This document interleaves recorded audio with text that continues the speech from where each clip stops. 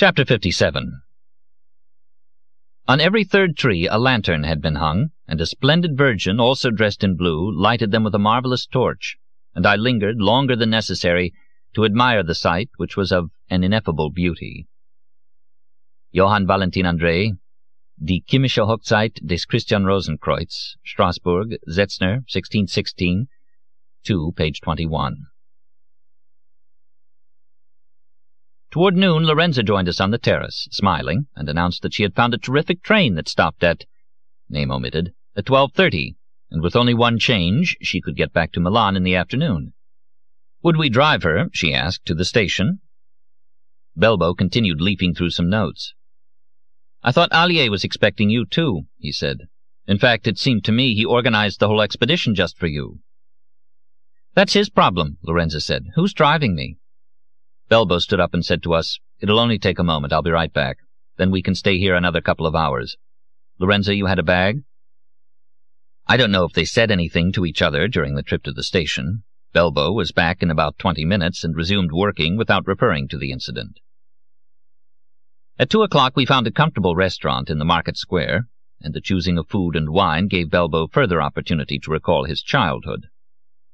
But he spoke as if he were quoting from someone else's biography. He had lost the narrative felicity of the day before.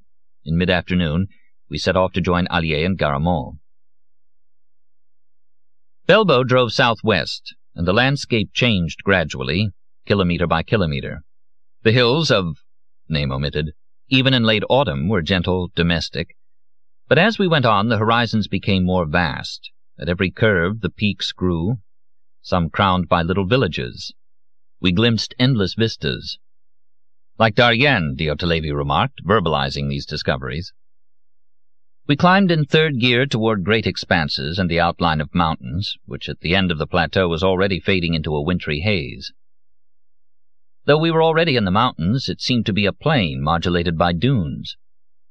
As if the hand of a clumsy demiurge had compressed heights that seemed to him excessive, transforming them into a lumpy dough that extended all the way to the sea, or, who knows, to the slopes of harsher and more determined chains. We reached the specified village and met Allier and Garamond, as arranged, at the café in the main square. If Allier was displeased to hear that Lorenza wasn't coming, he gave no indication of it.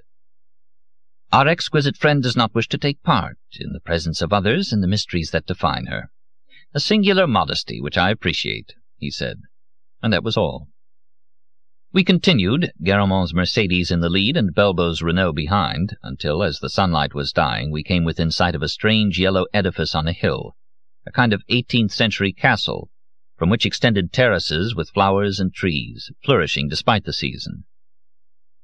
As we reached the foot of the hill, we found ourselves in an open space where many cars were parked.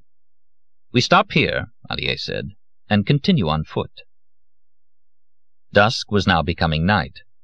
The path up was illuminated for us by a host of torches that burned along the slope. It's odd, but of everything that happened from that moment until late at night, I have memories at once clear and confused.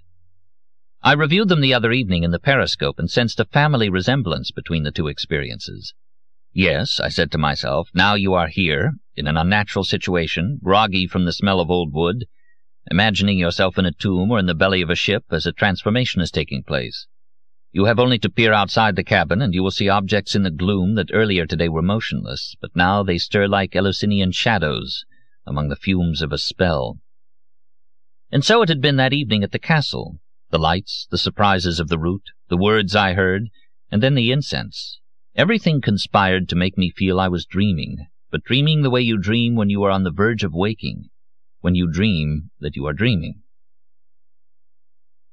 I should remember nothing, yet, on the contrary, I remember everything, not as if I had lived it, but as if it had been told to me by someone else.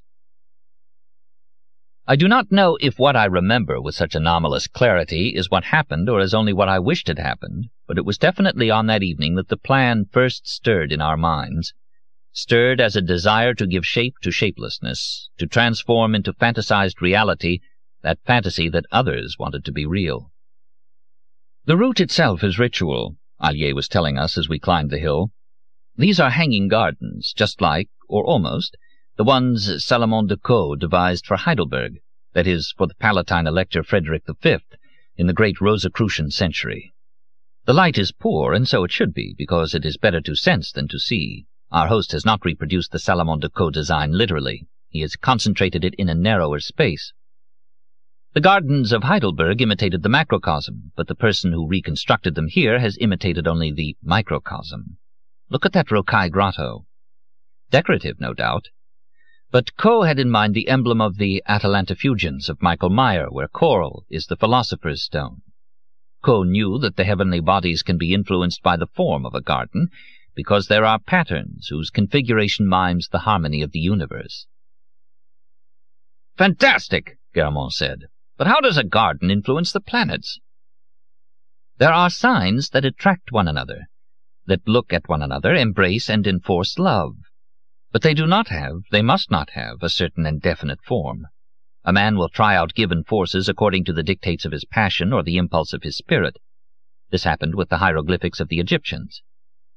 For there can be no relationship between us and divine beings except through seals, figures, characters, and ceremonies. Thus the divinities speak to us through dreams and oracles, and that is what these gardens are. Every aspect of this terrace reproduces a mystery of an alchemist's art, but unfortunately we can no longer read it, not even our host can. An unusual devotion to secrecy, you will agree, in this man who spends what he has saved over the years in order to design ideograms whose meaning he has lost. As we climbed from terrace to terrace, the gardens changed. Some were in the form of a labyrinth, others in the form of an emblem, but each terrace could be viewed in its entirety only from a higher one. Looking down, I saw the outline of a crown, and other patterns I had been unable to embrace as I was passing through them.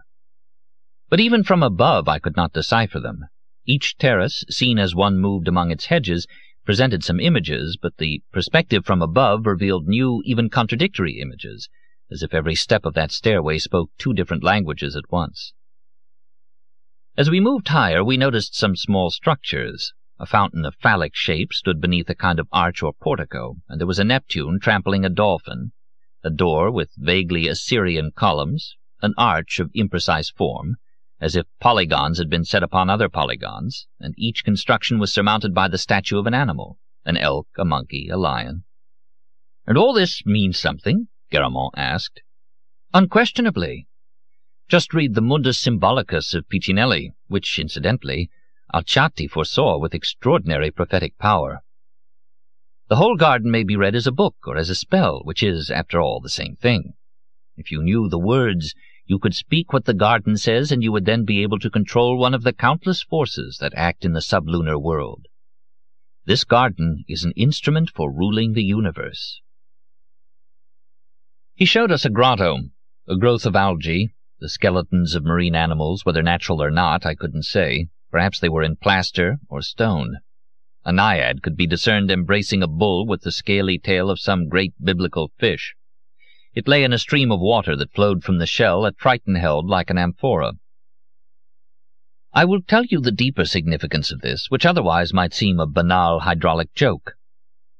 Caux knew that if one fills a vessel with water and seals it at the top, the water, even if one then opens a hole in the bottom, will not come out. But if one opens a hole at the top also, the water spurts out below. "Isn't that obvious?" I said. "Air enters at the top and presses the water down." A typical scientific explanation in which the cause is mistaken for the effect, or vice versa. The question is not why the water comes out in the second case, but why it refuses to come out in the first case. "And why does it refuse?" Garamond asked eagerly. "Because if it came out, it would leave a vacuum in the vessel, and nature abhors a vacuum. Nequaquam vacui was a Rosicrucian principle which modern science has forgotten." "Very impressive," Garamond said.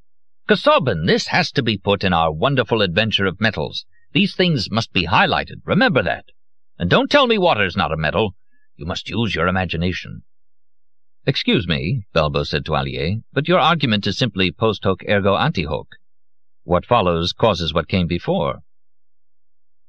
"You must not think linearly. The water in these fountains doesn't. Nature doesn't. Nature knows nothing of time. Time is an invention of the West."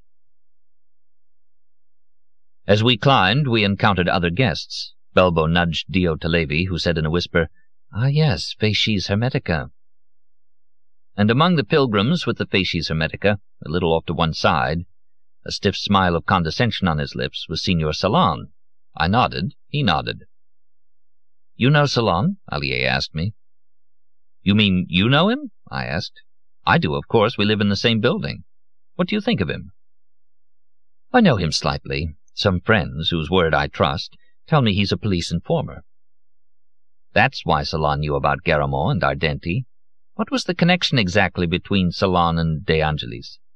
But I confined myself to asking Allier, "What is a police informer doing at a party like this?" "Police informers," Allier said, "go everywhere. They can use any experience for inventing their confidential reports. For the police, the more things you know or pretend to know, the more powerful you are.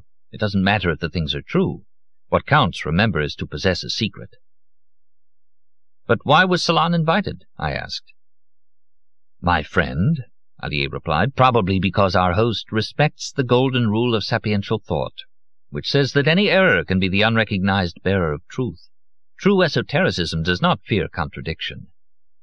"You're telling me that finally all contradictions agree. Quod ubique, quod ab omnibus, et quod semper.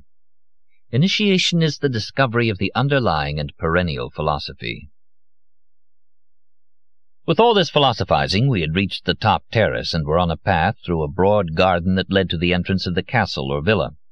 In the light of a torch, larger than the others and set upon a column, we saw a girl wrapped in a blue garment spangled with golden stars. In her hand she held a trumpet, the kind heralds blow in operas. As in one of those holy plays where the angels are adorned with tissue-paper feathers, the girl wore on her shoulders 2 large white wings, decorated with almond-shaped figures, each with a dot in the center, looking almost like an eye. Professor Camestris was there, one of the first diabolicals to visit us at Garamond, the adversary of the Ordo Templi Orientis. We had difficulty recognizing him because he was costumed most singularly, though Allier said it was appropriate to the occasion.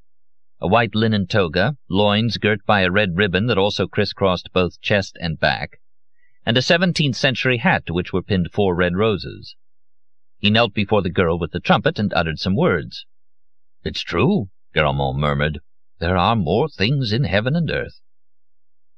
We went through a storied doorway which reminded me of the Genoa cemetery. Above it, an intricate neoclassical allegory and the carved words Condolio et Congratulator.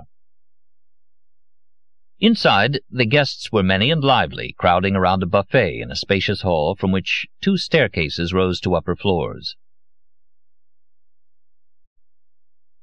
Inside, the guests were many and lively, crowding around a buffet in a spacious hall from which 2 staircases rose to upper floors. I saw other faces not unknown to me, among them Bramante and, to my surprise, Commendatore de Gubernatis, an SFA already exploited by Garamond, but perhaps not yet made to face the terrible prospect of having all the copies of his masterpiece pulped, because he approached my boss with a show of obsequious gratitude. Allier was in turn approached obsequiously by a tiny man with wild eyes, whose thick French accent told us that this was the Pierre we had heard accusing Bramante of sorcery through the curtain of Allier's study. I went to the buffet. There were pitchers with colored liquids I couldn't identify. I poured myself a yellow beverage that resembled wine. It wasn't bad, tasting like an old-fashioned cordial, and it was definitely alcoholic. Perhaps there was a drug in it as well. My head began to swim. Around me, facies hermeticae swarmed, the stern countenances of retired prefects, fragments of conversation. In the first stage, you must renounce all communication with other minds. In the second, you project thoughts and images into beings, infuse places with emotional auras, gain control over the animal kingdom, and in the third stage, you project your double by location, like the yogis, and you can appear in different places simultaneously and in different forms. Beyond that, it's a question of passing to hypersensitive knowledge of vegetable essences. Then you achieve dissociation. You assume telluric form, dissolving in one place, reappearing in another, but intact, not just as a double. The final stage is the extension of physical life. Not immortality? No, not at once. What about you? Well, it takes concentration, it's hard work, and you know, I'm not 20 anymore. I found my group again. They were just entering a room with white walls, curved corners. In the rear, as in a musée Grévin, but the image that came into my mind that evening was the altar I had seen in Rio, in the Tenda de Umbanda, were 2 wax statues, almost life-size, clad in material that glittered like sequins, pure thrift shop. One statue was of a lady on a throne, with an immaculate, or almost immaculate, garment studded with rhinestones. Above her, from wires, hung creatures of indefinite form, made, I thought, out of lynchy felt. In one corner a loudspeaker, a distant sound of trumpets, music of good quality, perhaps Gabrieli. The sound effects showed better taste than the visuals. To the right, a second female figure, dressed in crimson velvet with a white girdle, and on her head a crown of laurel. She held gilded scales. Allier explained to us the various symbols, but I was not paying attention. I was interested in the expressions of many of the guests, who moved from image to image with an air of reverence and emotion. They are no different from those who go to the sanctuary to see the Black Madonna in an embroidered dress covered with silver hearts, I said to Belbo. Do the pilgrims think it's the Mother of Christ in flesh and blood? No, but they don't think the opposite either. They delight in the similarity, seeing the spectacle as a vision, and the vision as a reality. Yes, Belbo said, but the question isn't whether these people here are better or worse than Christians who go to shrines. I was asking myself, who do we think we are? We for whom Hamlet is more real than our janitor. Do I have any right to judge, I who keep searching for my own Madame Bovary, so we can have a big scene? Dio Talevi shook his head and said to me in a low voice that it was wrong to make images of divine things, that these were all epiphanies of the golden calf, but he was enjoying himself.